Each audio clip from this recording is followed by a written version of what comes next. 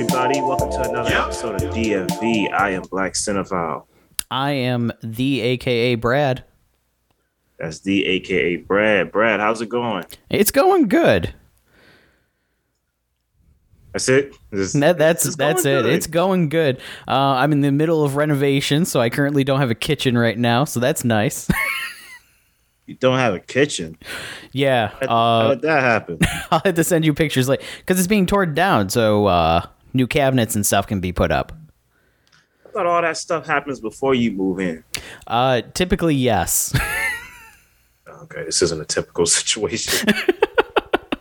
I got you. All right, man. Well, we got a special one today, man. I feel like Swiss Army Man walked so this episode could run. Oh yeah. I feel like we got two maroon / lost at sea films about survival going head to head here.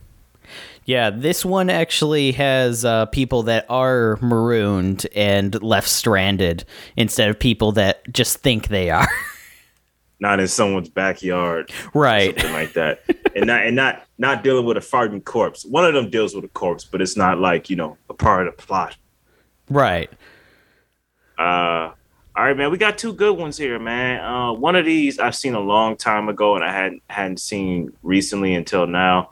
And the other one is my first time. We got Castaway, the OG classic with Tom Hanks, and we got All Is Lost with Robert Redford.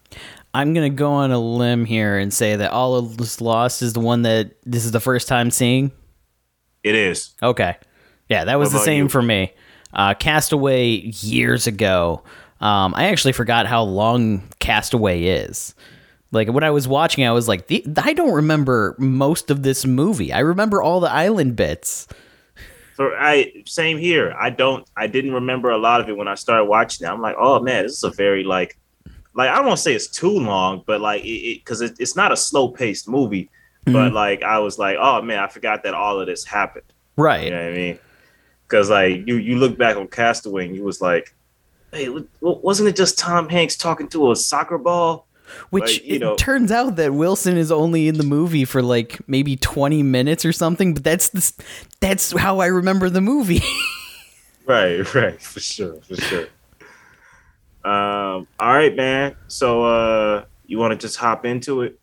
Yeah, let's jump into it. And when watching these movies, I was thinking it'd probably be best to do chronological on this one. I don't know if you thought the same. I was thinking we could do All Is Lost first because, Robert Redford has seniority. But, I'll trust your judgment on this one. Okay. I think chronological might work. Yeah, I think chronological will work. So that puts us with Castaway in the lead here. Did you want to jump into this one, or did you want me to take the reins? You know what? I can do All Is Lost. You can take the reins on Castaway. Okay. So Castaway follows the story of a FedEx employee named Chuck Noland, played by the great Tom Hanks, who is on a plane that ends up crashing after an engine explodes. He gets lost on an island, and he is stuck there for several years by himself. Before he eventually manages to get off the island and rehabilitate with society. That is the cliff notes of this movie. Yeah, I mean, listen, when you talk about a quick synopsis, it's pretty simple. Yeah. Man who works for FedEx takes a plane trip, plane crashes. Man fights for survival over half a decade to get off the island. Right.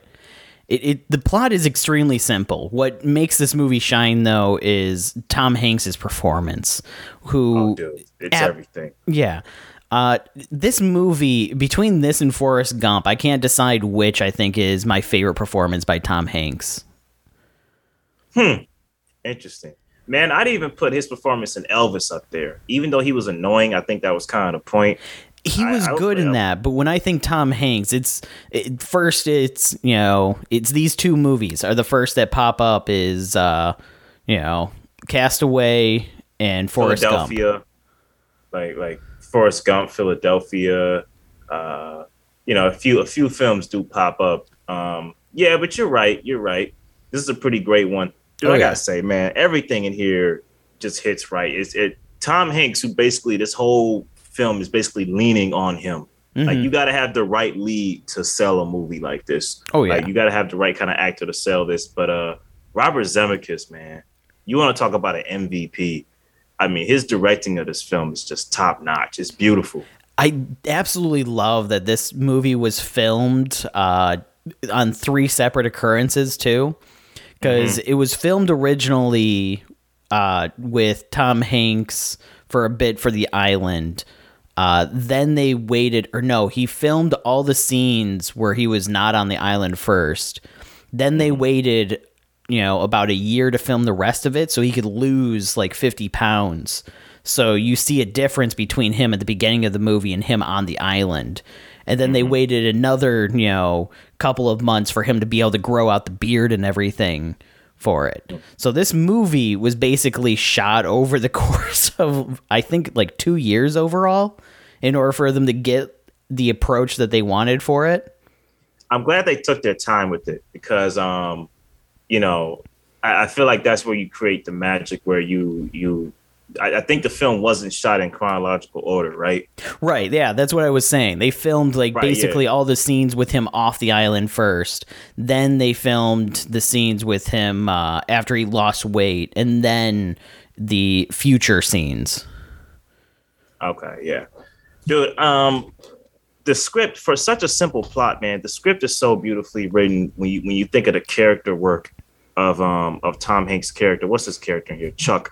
When you think of Chuck and where he begins and where he ends, he begins giving that speech to the employees in Russia about, FedEx and their mission and everything. He says, we can't commit the cardinal sin of turning our back on time. Mm-hmm. And all this film really is about is time. Right. You know what I mean? Yeah.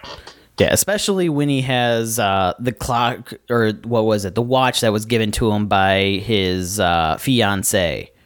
Mm-hmm. And he carries that with him throughout the entire movie and everything. As, everything's happening to him on the island, he always has that with him. And even though it doesn't work anymore, because it was set to her time, no matter where he was on his travels and everything, he would always have her time in mind because of that watch. And basically when he, everything happened with the plane crash and everything, her time stopped. Everything in her life stopped when it came to him. Yeah, for sure. Yeah, we'll get to that. Yeah, man, everything for a film made in the 2000s, some films are just kind of timeless, dude. Mm-hmm. Like the plane crash sequence, that was intense. Oh, for yeah. a 2000 film, that was shot very intense, and it made you feel like you were actually a part of a plane crash. Yeah, watching as he's like trying to go across the plane to get the watch, and then he's trying to, get everything together to get the life vest back on and everything, and he can't reach it in time. When the plane crashes, you have that like front view through the cockpit to see just the water right up ahead that they're heading straight towards, and then the rushing water everywhere around the plane. It's a very intense scene. It is. And I like the whole sequence of him getting out and being carried all the way to the top, of the ocean when he has that lifeboat. And then him just holding on. It's like he's lost in this whole sea of storm and waves. And I'm like, dude, that's got to be scary as hell. Oh, yeah. This is literally the nightmare for many people. This movie literally was like, hey, what can we do to bring everybody's nightmare onto the big screen, but put the most lovable main character on there to make it like a very entertaining family movie with the most horrifying scenario possible. Man, I wouldn't even call this a family movie, to be honest. But I hear what you're saying. Like, I think Tom Hanks had like a little gestation of the idea where he was like, dude, there's like a ton of FedEx planes that go over islands. Like, what if one of those just went down? Mm-hmm. And I feel like that was like the original gestation of the idea of Castaway. Yeah. And yeah, it sells it, man. Because like watching this film, there are some. It's not a lot, but there are some dull moments because you got to remember, there's one actor basically like carrying this whole film on his back for about 3/4 of the movie. You know, Pretty much, yeah. This is a Tom Hanks movie. There are other people in it toward the beginning and the end of the movie, but beyond that, this is Tom Hanks. And I love how they brought in the character of Wilson specifically because they had literally somebody on a deserted island that they needed to have talking happen. So they were like, okay, well, how can we have him talk without it seeming out of place? Genius. It was genius because you don't want to lean on narration. Right. You know, I don't want to be narrated to for about 2 hours and 20 minutes. You know, and I think it's genius how we transition over to Wilson. This one scene, you know, the scene when he first creates the fire.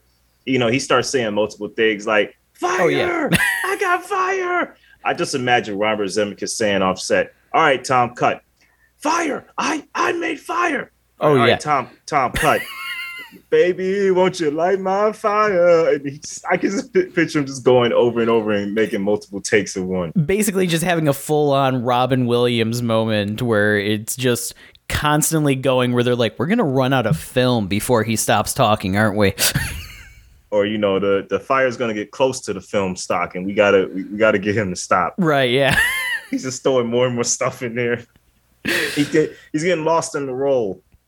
Yeah, I absolutely love how, you know, you get to see him break open the packages, but the one that has the angel wings on it, he refuses to open because it seems like a special package because it has the drawing on it. I noticed that, yeah. And I remember, you know, when we get to the end, he was talking about how that package saved his life. It took me until that moment to realize that's the one thing he never opened. I didn't know that. Yeah, that was a plot point that I completely forgot about in this movie until I was rewatching it again. Because I remember seeing like the angel wings during the beginning of it. And I was like, oh, wait, yeah, that's the lady for the end of the movie. I remember that. But it never clicked with me before. Oh, yeah, there was an actual like timeline. It wasn't just him showing up at her house at the end of the movie. We actually did see her previous to it. Yeah, the movie ends where it begins. Yeah, for sure. Man, the cinematography in this is gorgeous, man. Oh yeah. Like there'll be multiple moments where you see Tom Hanks just, you know, walking about, and you'll see like the sunset on the ocean, or like when he's at the top of the cliff and you just see it off the cliff. I'm like, dude, this has some great moments of like, I want to hope that's natural light. But whatever it is, it's just straight up movie magic of beauty. I gotta believe that it was because they did film this one on an actual island. This wasn't like they built a set or anything like that. Mm-hmm. And the one shot that I absolutely love is when he was at the very top of the mountain and you just had that. No, not that scene. It was like the first time he climbed the mountain.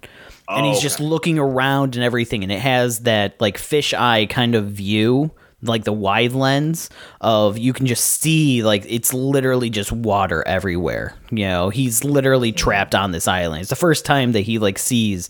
Oh yeah, when he's I got you. Yeah, that was a great shot. Oh, I absolutely love that scene. Like that one, it really captures it because you have the back of his head as he's like turning and seeing, you know, that he really is stranded here. There's no land anywhere else. There's nowhere else for him to go. This is it. Mm-hmm. Definitely, man. What I wanted to say was, dude, I love the scene of him.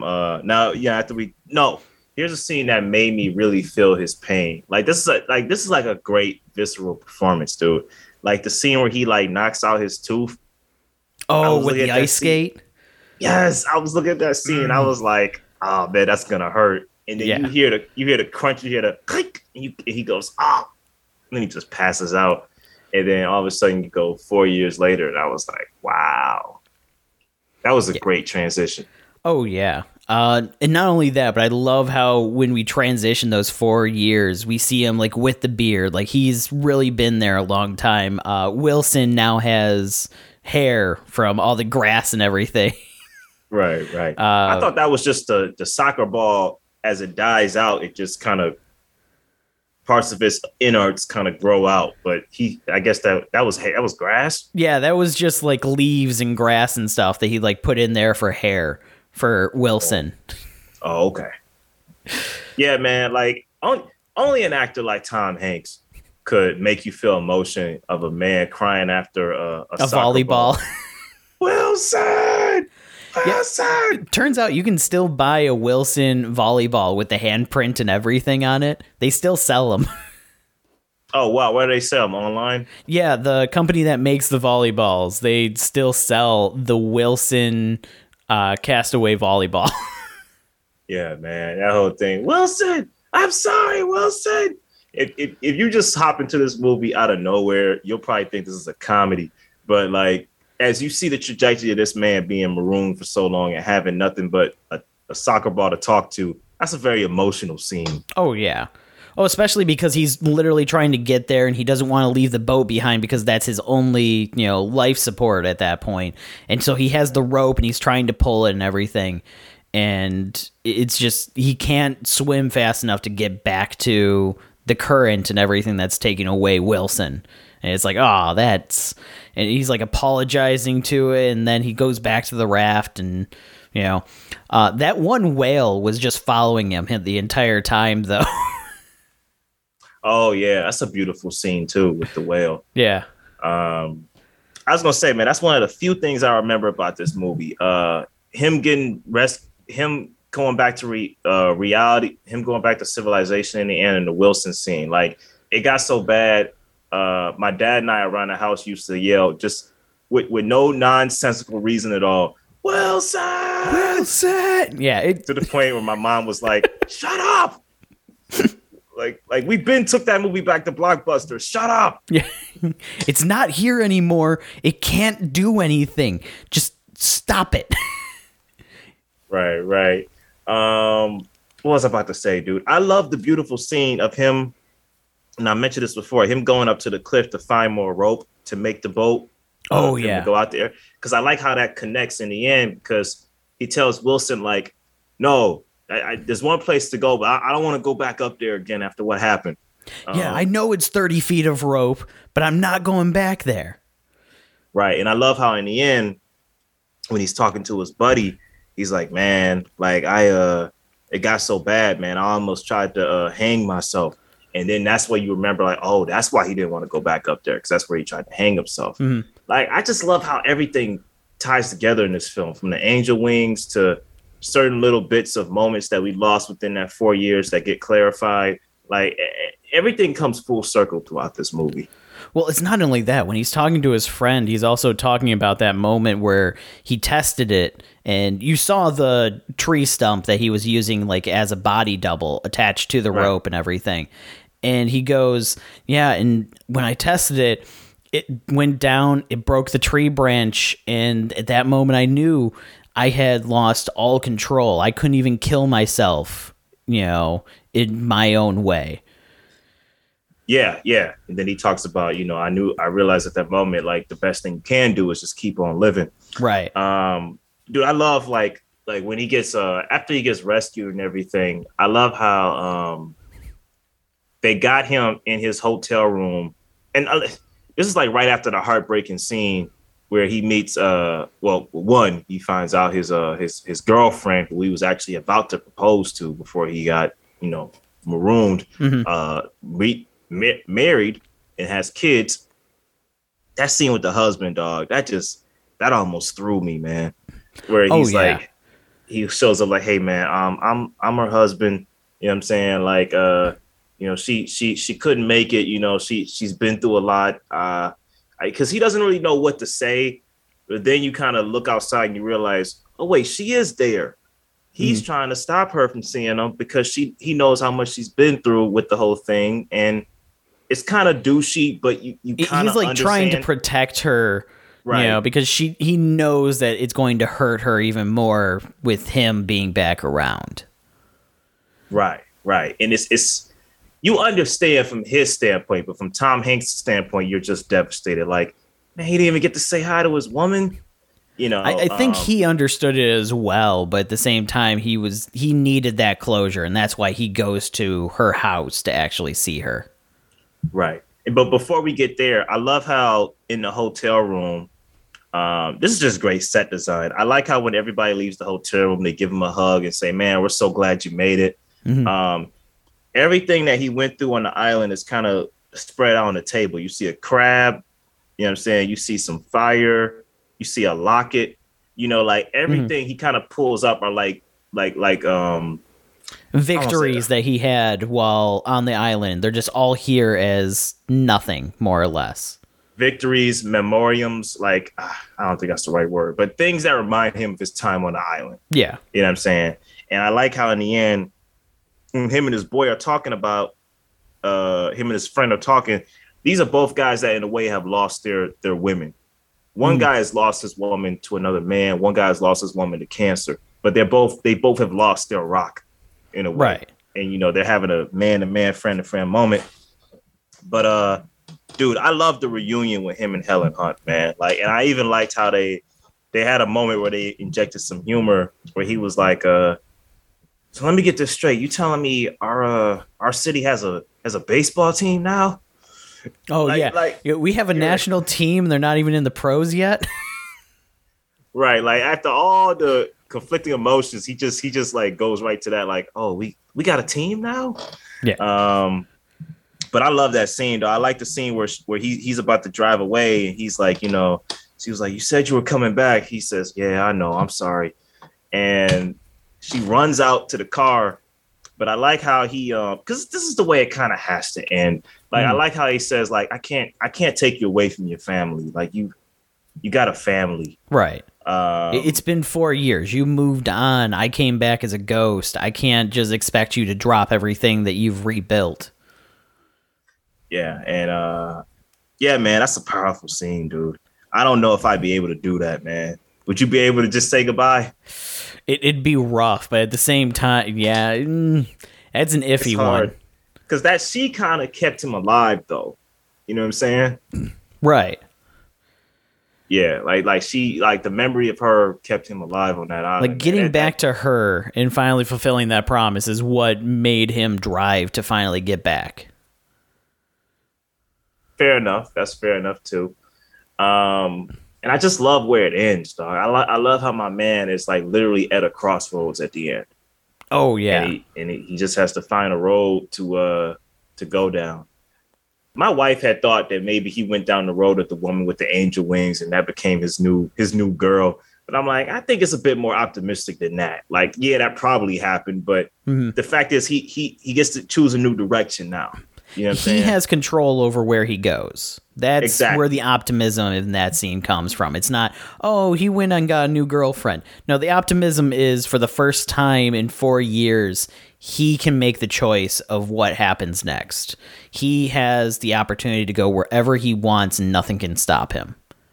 Yeah, because I hope he doesn't go back to that job. You know, the job literally did leave him stranded.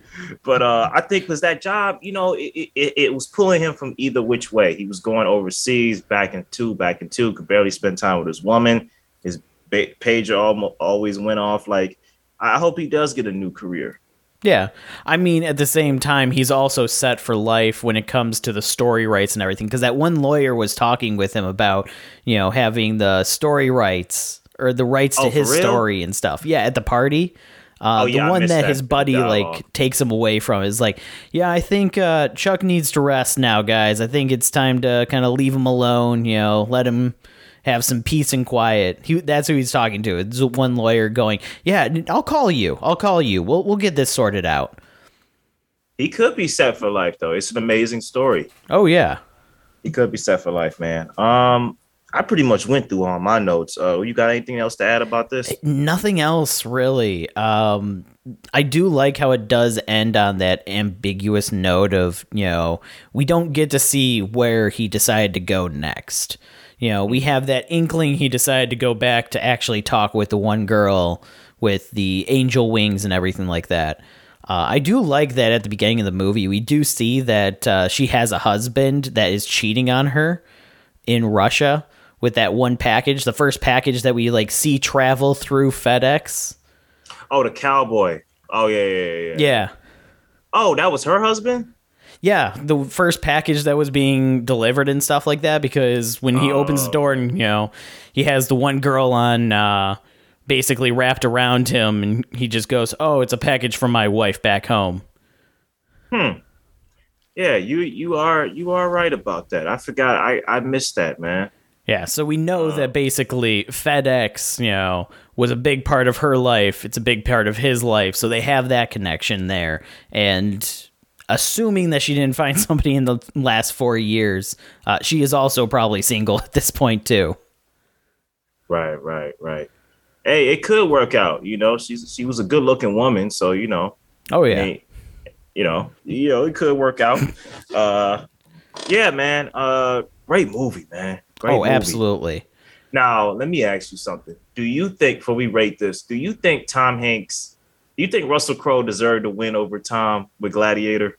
Because Gladiator was a great role for him. It was. But he didn't carry Gladiator like Tom carried this. No, this one was definitely, because this movie would have flopped with most other actors. Like Tom Hanks, you might have a handful of actors that could carry this movie the way that he did, but overall, I couldn't imagine anybody else in the role for it, because he's the only person that can create that character that you care about so much. That's literally the only character on screen. And when he loses a volleyball, he is perfect at making you realize that was his only friend that's now drifting away. The only person he had in his life for 4 years is gone now. You can see that pain and everything. And Tom Hanks is great at that. He is great at emotional drama pieces when it comes to showing that kind of emotion. So, do I think that, Tom Hanks should have won? Yeah. Am I upset that Russell Crowe won? No. No, I'm not upset, because Gladiator is a great movie. Right. So Russell Crowe winning didn't upset me. Did I still think that Tom Hanks should have won? Yes. Yes, I do. I got you. Hey, man, I get us a 4.5. I think this is a 5 out of 5 for me. Really? I think the only thing that's holding me back is like there was a little bit of lull throughout the movie. But like, again, I kind of get it because he's marooned. And you're depending on one actor, but yeah. Yeah, I didn't think that there was really a lull. Personally, I didn't get that vibe at all in this movie, mostly because it basically showed him trying to survive. It showed him, learning how to do, everything he needs to survive on the island, creating the spear, creating the rope, getting fire for the first time, finding the cave and everything. He finally has a friend. It gives him somebody to bounce off of a little bit with the volleyball. You get attached to it, because honestly, that's one of the things I remembered most about this movie was Wilson the volleyball, which he's only in about 20 minutes of the 2.5-hour runtime of this movie. Yeah, he is. Like, Wilson of this movie is like Hannibal Lecter, the Silence of the Lambs. Anthony Hopkins isn't in that movie long, but he left such an impression that when you think of Silence of the Lambs, you think of Hannibal. Right, yeah. There's Clarice in Buffalo Bill, but you think of Hannibal. You know what I'm saying? Hannibal Lecter is the name that you think of, except for it puts the lotion in the basket. I think that's the most famous scene from that movie. Right. But beyond that, it's Hannibal Lecter, who was a side character in that movie. Yeah, he really was. Okay. Yeah, it's a great movie, man. I mean, it holds up 22 years later. Like I said, Robert Zemeckis rarely fails. This is the same guy that gave us Back to the Future 1 through 3, Polar Express, Flight. The man rarely fails at making emotional spectacle. Oh, for sure. Yeah, I enjoyed it, man. All right, ready to head into the next one? I am ready to head into the next one. I don't know how we're going to talk about this. I mean, I got things to say, good things to say, but this one is clear cut, man. So we got All Is Lost, written and directed by J.C. Chander, and we got this with Robert Redford in the lead. And Yeah, this isn't really hard to summarize at all. This is basically about main character who was pretty much unnamed, played by Robert Redford. He's out in the Indian Ocean. You know, he's we thought we this movie starts off with a shipping container that pokes a hole into in his boat.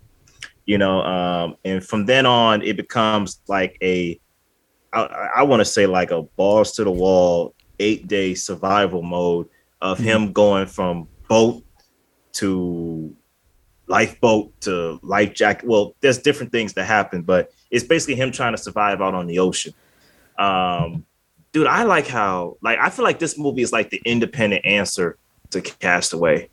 Yeah, this is basically it's the other side of the fear of being stranded in the middle of the ocean. Because with Castaway, you're stranded on an island. You have some resources. You have food and everything like that. There's ways to, get by. It sucks, but there's ways to get by.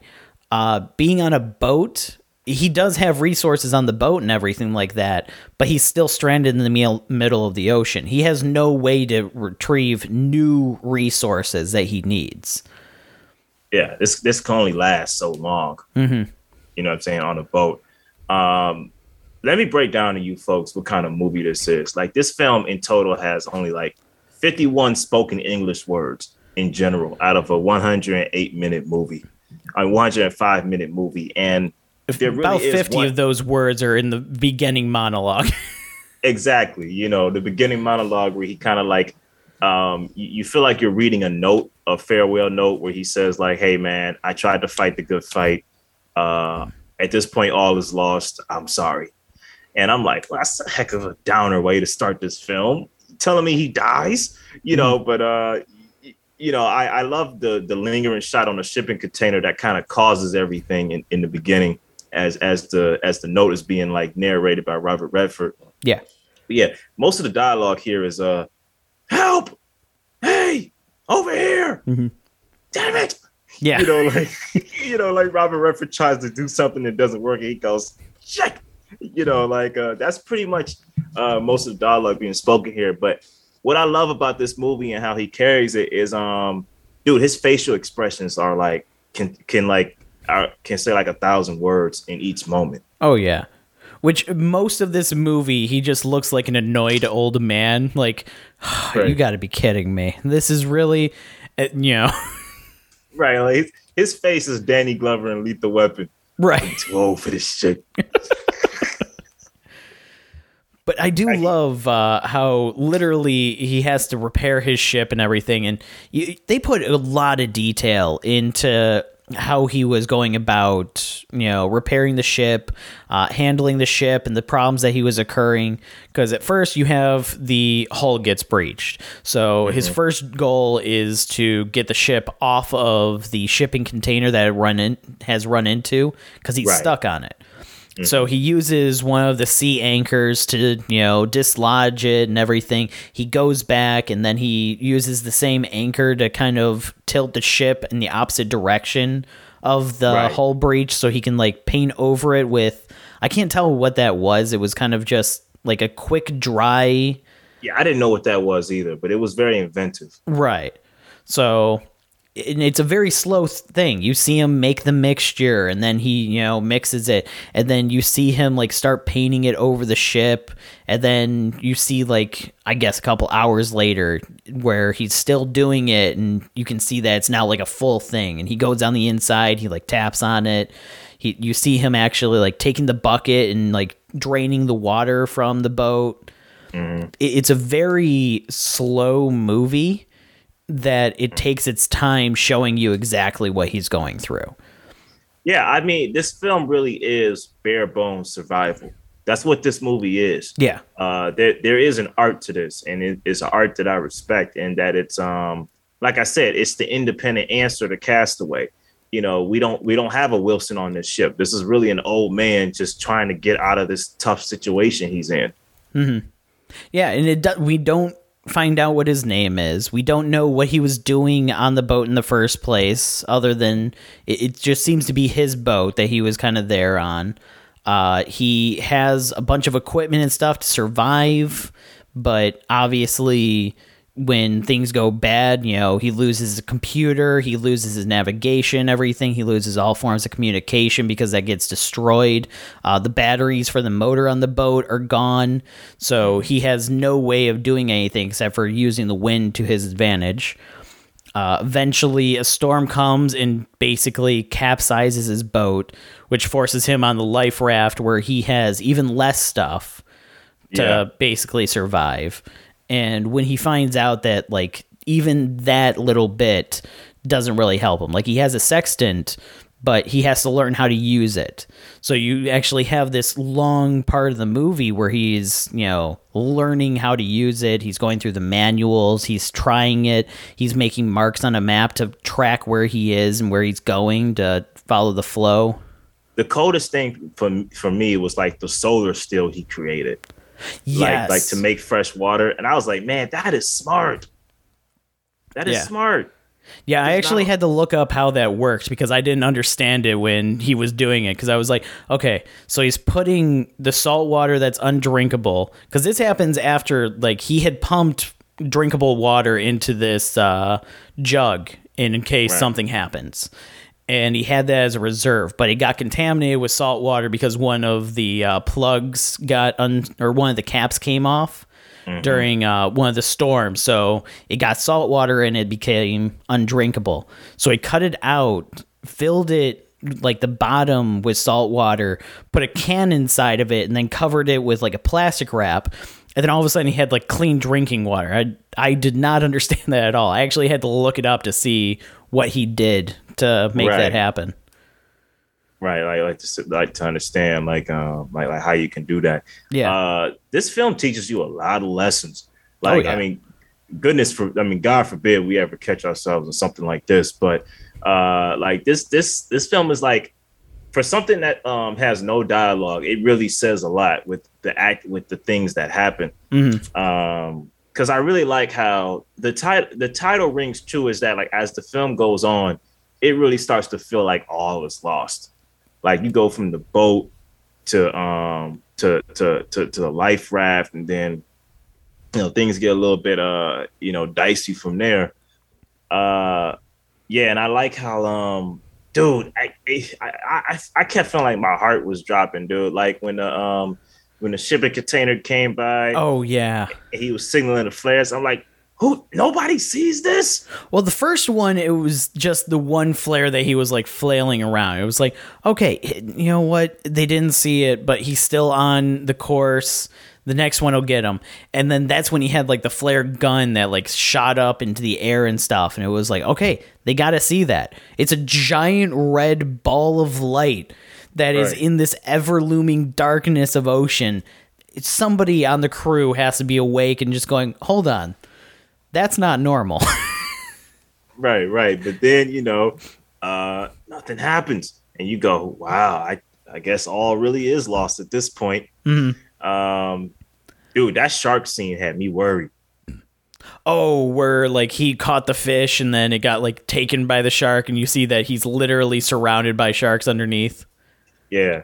Because I'm like, I know they ain't going to do Robert Redford dirty like that. Right. I know they ain't going to do him like that. Because I was like, it's like as this film goes on, you become more and more worried for this guy. Like, I don't know how he's going to get out of this.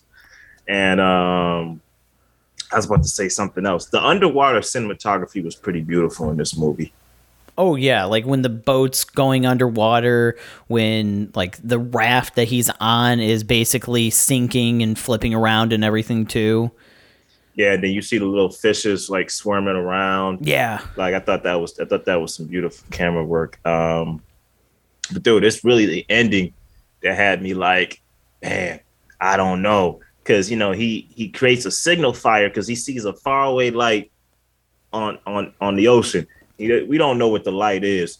Yeah. So he creates like a little signal fire. He starts throwing more and more stuff in it. In my mind, I'm going, all right, that's enough. You got to remember, you're on a little life raft. You're on a one-person life raft here, and you're starting a fire now. You can only go so far, and it ends up engulfing the entire thing. And This movie, I was pretty sure was going to end on that note with him just falling into the ocean. I was like, that is a downer way to end this movie, but man, is that balls to do that. Yeah, yeah, and it would have been slight. It would have been a downer, but it would have been earned. Right. Like he fought the good fight. He tried. He did everything in his power. Yeah. But lo and behold, somebody swims up. And I love this. I love the cinematography of this shot. How you see somebody up above shining a light, and then Robert Redford starts to go, "Wait a minute," and then he starts to swim up. That is something. Right. And just before he grabs the hand to pull him out the water, it ends. And I'm like, that was a perfect ending. Yeah. It ends right as he grips the other person's arm. Like you don't see him get pulled up or anything. It's literally they took Robert Redford is the only character in this movie to the extreme, to the point that the guy, that saves him isn't even shown on camera. Right. We don't even know who he is, what he looks like. Right. Whether he's a mirage, a water mirage. Right. That was another thing that I was even thinking is maybe that was it for him. Like as he was sinking, that was just a mirage to him to like sully his mind a bit as he did actually continue to sink. I guess that depends on whether you're an optimist or a realist. I gotta be optimistic. I think he did get saved, right? But that is a possibility. But yeah, this is this movie. So I was reading up a little bit on it. Apparently, the script was only like 31 pages for the final draft of this movie. Because there is no dialogue. There's nothing to fill a script with. It's all just stage notes. Yeah, pretty much. I wonder, Robert Redford has always been a great actor, but I wonder what caused him to say yes to this movie. Like, him and JC met at the Sundance Film Festival, which he founded. And I wonder what, like, he made him do it. Like, because it is an interesting role to take. And, like I said, not many actors like this and Castaway can kind of like carry a whole movie. You know what I'm saying? Oh, yeah. Like, I really, the connecting link between these two movies are being like lost at sea, lost on an island. But it's really about actors carrying like 95 to 100% of a movie on their own. Yeah. When you don't have anybody to bounce off of, this really shows like where your acting prowess is. And Robert Redford is, for somebody that didn't have any lines of dialogue, you were able to tell how he was feeling and what he was thinking throughout this entire thing. And with all the situations that he was put in, you could tell, the times he was distressed, the times that he was just kind of annoyed with something, the times where, he literally was just losing it. Like he thought that all hope was gone, like when he starts drinking the water and he realizes it's contaminated, you feel for him, Yeah. I didn't even catch that at first. I just thought the water tasted bad, but then I remembered, oh wait, he's been flashing and splashing around this whole time. Like that has to have some salt in it. Yeah. Yeah. But there's not too much to say about this movie because that's literally all it is. It's him just surviving, in the middle of the ocean. Yeah, and the film stays true to what it is, and it nails it, man. I would give this a straight 4. Yeah, I agree on that. This is a 4 out of 5. It's got a lot of greatness going for it, but it is pretty slow at times. You got to be locked in. Yeah, like the scene where he's like climbing up the pole to reattach one of the motors for the sail so he can turn in and everything like that. And then you see him climb all the way down again. And it's just like, okay, I get it. It's a lot of work for him to do this and everything. But I get that there's a great attention to detail, but then there's an over attention to detail. I mean, I look at it this way, man. I feel like a movie like this, if you give it your attention, you get rewarded in spades. You know what I'm saying? It's one of those things you got to be patient with to get rewarded in spades. That's how I look at it. Right. Yeah, man. I thoroughly enjoyed this one. So, I guess when it comes down to it, it's simple. Castaway wins, huh? Yeah. I think Castaway definitely wins. Okay. All right. It's the classic. It's It is. going to take a whole lot for like a stranded by yourself movie to beat Castaway. Even Swiss Army Man couldn't do it. Swiss Army Man had a dead friend. That's So, true. I mean- he wasn't really stranded alone. That Wilson could actually talk. Right. Whether it was actually alive or not is different, but that Wilson could talk. Right, absolutely. All right, man, what you been watching lately?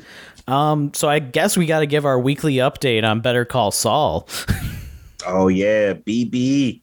We watched the episode Breaking Bad. Yeah. Loved it, man. Oh, absolutely. That cameo was the perfect way to do the cameo. And I love how people online were like arguing. So, spoiler warning for anybody that hasn't seen. Oh yeah, you know what time it is. Yeah, if you're not caught up with Better Call Saul, get out of here for a while. But yeah, I love how people were like fighting over like, is Bryan Cranston going to shave his head? Is he going to do a bald cap again like El Camino? And all of a sudden he shows up with a hat on. And it's like, nobody even thought of it. He just wears a hat. It's so simple. Oh, I didn't know that was going to be a big deal. I mean, I wasn't really worried about that. Oh, it wasn't a big deal. It's just one of those things people joked about because he wore like a very obvious bald cap for the El Camino cameo he did.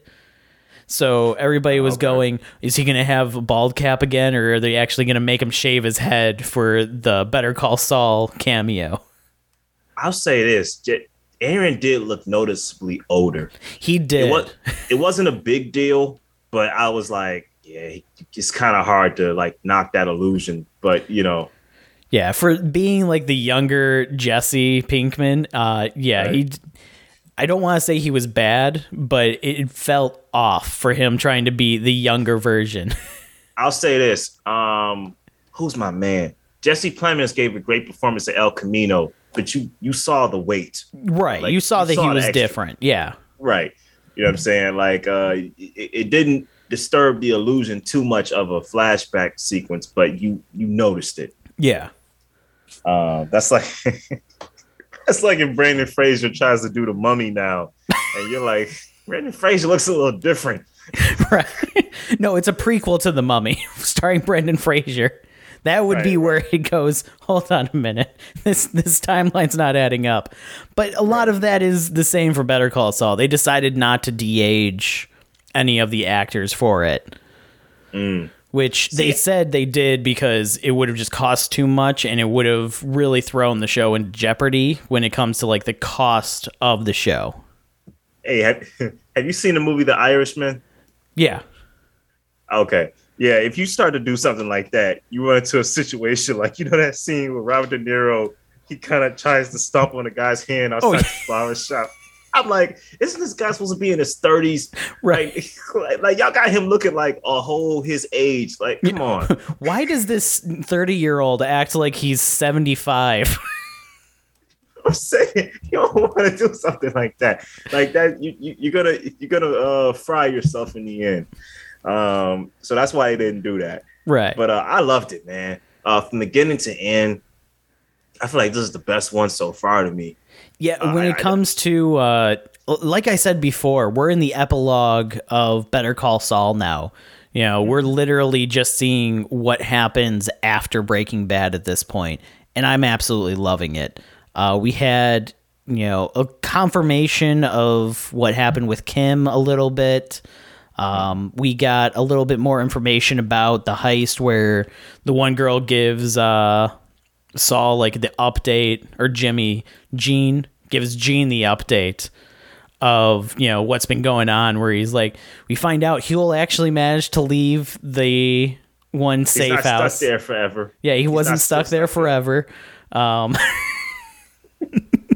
like how they play into that joke. Like, no, he left. He finally left. Yeah, they found out that the police were holding him, you know, without any cause, so he was released. Oh man, that's funny. Man, that chick is so. I know why she's so cold to him, because she probably saw a lot of disturbing things in that welcome room from the Better Call Saul office. Mm-hmm. But it's like, I was like, dude, this man just dropped you off a lot of money just to give him an update. Like when Well, he's on the phone. keep in mind, he also had, she mentions this on the phone call, that there were private bank accounts in her name, all over the place. Like he was hiding money using her and stuff like that. Still, he's giving you a lot of bands just to give him an update. Right. Like, but she's under constant surveillance now too. Like,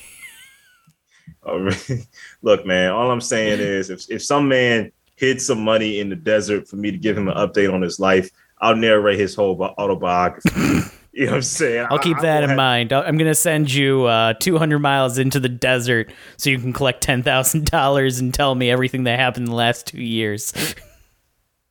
Well, I mean, after being a tenant for, weird college age students, I'm sure that's probably a savant for her. But yeah, man. Yeah, dude, I loved it the whole way through. And I love how here's the perfect thing about the Breaking Bad verse. I like how there's always that moral question of should you or should you not? Mm-hmm. Like it was when Walter let Jane die.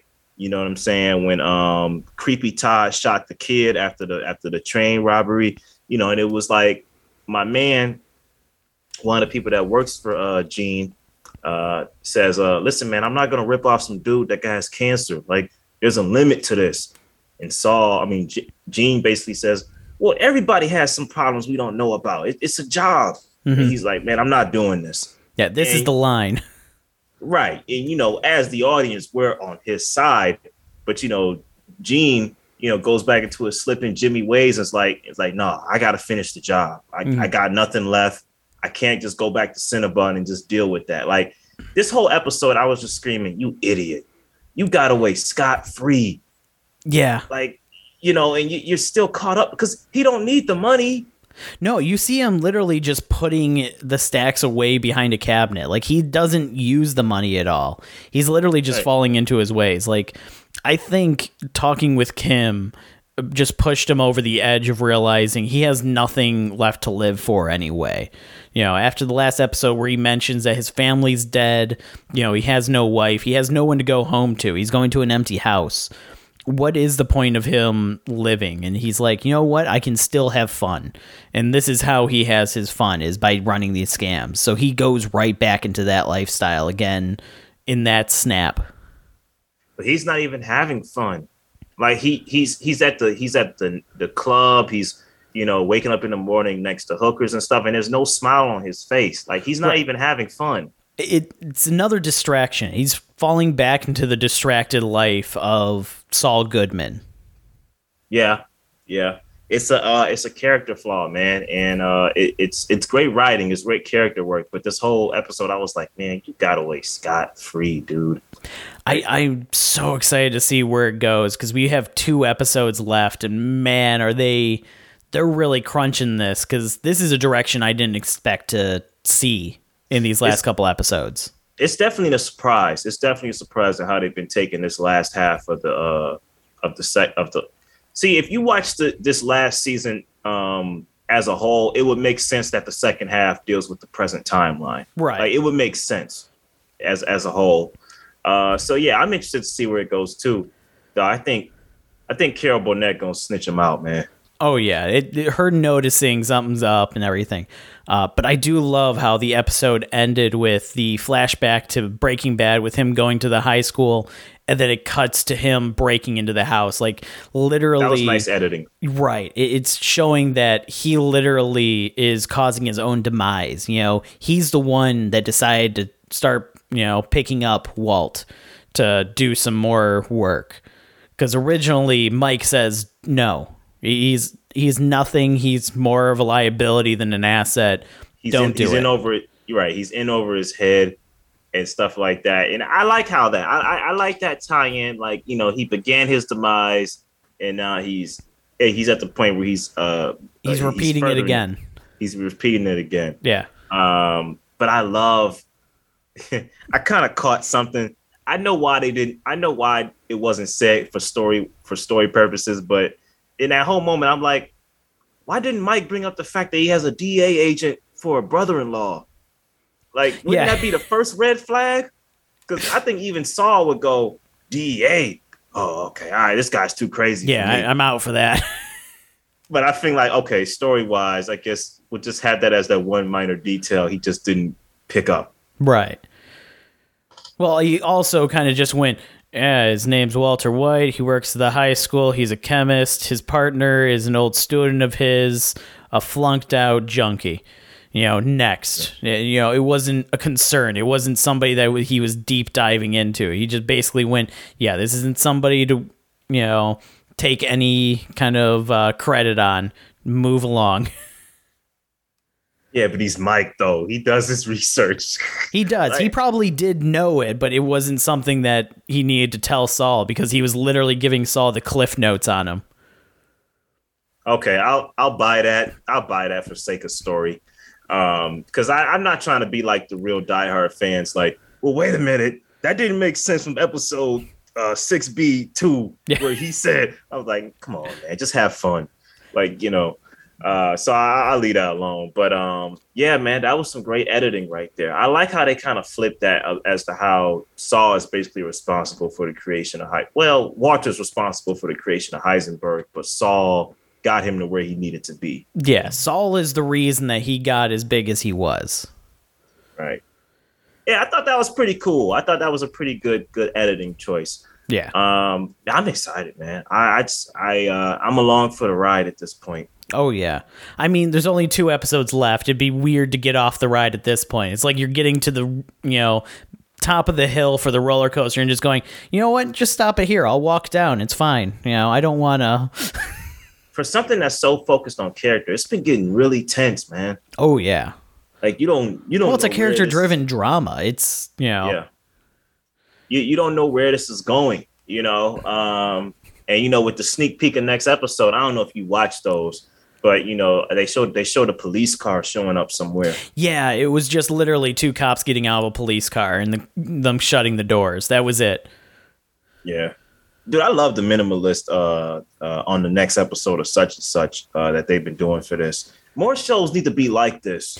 Personally, I think Barry does it best, where it's always just like a scene where there's no dialogue, but it's just like a close-up of somebody's face just sitting like going,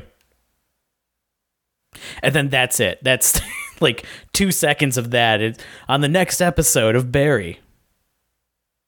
Done. Is this just the last season that went off, or it was like that the whole show? I want to say they've been doing that the whole show, but I know for a fact they were doing it the last season at least. All right, that's it. Well, that's intriguing. That leads your audience in to see what's coming up. Right. You begin into anything else? Well, I know that you started watching The Boys finally. Yeah, man. I started watching The Boys. I finished season 1. I'm just starting season 2. Dude, well written, well made show, man. Mm-hmm. Written almost too good, and Anthony Starr's performance is a little too good. I know, because I literally got a text from Anthony at like 11 o'clock one night. I saw it the next morning. He was like, hey, man, I got a question for you. And I responded like, okay, what's going on? He was like, so for The Boys, does Homelander ever get his, right? Like, or does this guy just keep winning? And then you go, well, you want the good news or the bad news? I'm like, man, I don't know if I can keep watching this, because he's perfectly villain. hateable. Yes, and the performance is so great. He's such a disgusting villain, and I'm like, dude, this guy. If Superman was evil, I believe he'd be this guy. Mm-hmm. Like, because like this guy is a total psychopath, and is dangerously close to like I don't even want to say real life, because he does. So some people tell me in upcoming episodes he does mirror like the Trump campaign and stuff like that. That doesn't even bother me. What bothers Not so me much is him, but another character, and he jumps on the bandwagon when he realizes it can get him attention. Right. And the thing is, like, I'm like, someone like this taking over America or being in charge of planet Earth is dangerous. And it just gives you no hope. And I'm like, dude, I know this is a fierce satire, but is there any hope? And then you're like, well, you know, there's moments. I'm like, why would I mean, it's true. This? It's such a great show, though. You need to finish it. How far into season 2 are you? I think I got to like episode. I'm in the middle of episode 2, so I just started it. Oh, okay, so you're But, still like, at the beginning of season 2. dude, here's what kind of like made me almost had that throw the remote at the TV moment. And I ain't gonna lie, I did kind of laugh about it afterwards. Like, yeah, that is kind of funny, but it is so cruel. When it's funny now, It just wasn't funny when I was watching it. Mm-hmm. They had the blind warrior that could, Yeah. that could like hear, and he's practicing his moves. And you got the lady that took over the old job that Elizabeth Shue had, and she's like, I got a new member for the 7. And he's like, he can hear a mile away or like 10 miles away or whatever. And he's like, and Homelander's like, oh my God, that's amazing. And so he meets him. He says, Homelander, it's always been my dream to work with the 7. He says, well, you've had a terrific adversary you've had terrific adversaries that you've overcome in your life, young man. And then Homelander had a question like, I just got a question. So what would happen if I just smashes this man's ears to oblivion? Mm-hmm. And I'm like, oh my God, that's so cruel. Like, and in the moment I'm not laughing. I'm like, that's not funny. But now that I think about it, I'm like, if you told that story to somebody, it's funny. Right. When you watch it in a moment, it's just cruel. And I'm like, dude, you're a horrible character. Yeah, like Homelander is terrible, but at that moment, it's like, he do have a point, though. You know, what kind of hero are you if your weakness is literally just a loud noise or having your ears destroyed and you're done? That's the end of your superhero career. And that's the horrible thing about it, because you understand it. Like, yeah. You understand a sick person like this, like, well, yeah, there's really no need for him, you know, because if he can get defeated that easy, what's the point? Yeah. I really hope that you continue watching, because I really want to know your thoughts on the rest of the season. I haven't started season 3 yet. I need to. But yeah, I finished season 2 back when it basically near when it came out, not like right when it came out. Yeah, I just need a minute, man, because I just gotta. Because just from what everyone's telling me, they kind of give me a like, well, you want the good news or the bad news? Because he kind of does stick around. I'm like, oh man, because you know it's like some villains are bad, but you like them because of how complex they are. Mm-hmm. Like Gus. Gus was a great adversary for Walter. Oh, he's in this show too. Yeah, I've seen Giancarlo. Yeah, okay. He's in The Boys. That's right. He shows up in season 1. No. Season 1, season finale. Yeah, he does. Yeah. He does. I was gonna say he's a big part of season 2. I forgot that he showed up in season 1. Yeah, but like I love Gus in Breaking Bad. You know, like he's a villain that of course you're on Walter's side because you've seen him from the beginning. But like he's a villain that you want to know more about. I don't want to know more about Homelander, man. I know this guy is the real deal, and I know why Butcher wants to take him down. Right. I don't need to know anything else. How do we get this guy down? Oh man, I really hope you keep watching, because yeah, I'm not gonna say that you're gonna start liking Homelander. You're gonna start hating him a lot more for different reasons. Again, I don't know how that. It's gonna happen. That doesn't really give me incentive to keep watching.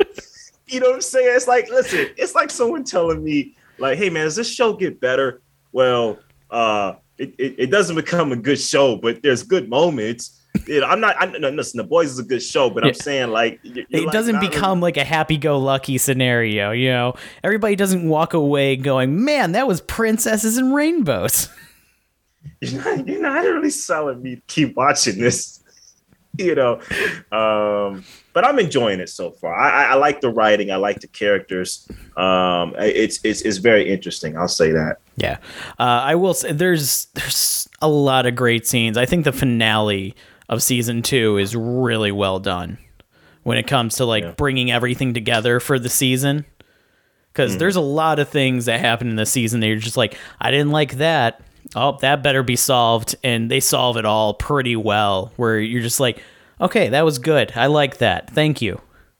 Yeah, that's kind of what I've been hearing about this last season finale. Like, you know, Hero-gasm in the episode after it, they said like, man, that was a great finale. Mm-hmm. I was like, okay, that's what intrigued me to get back into it. I had always planned to watch it again. I had just been slipping a little bit.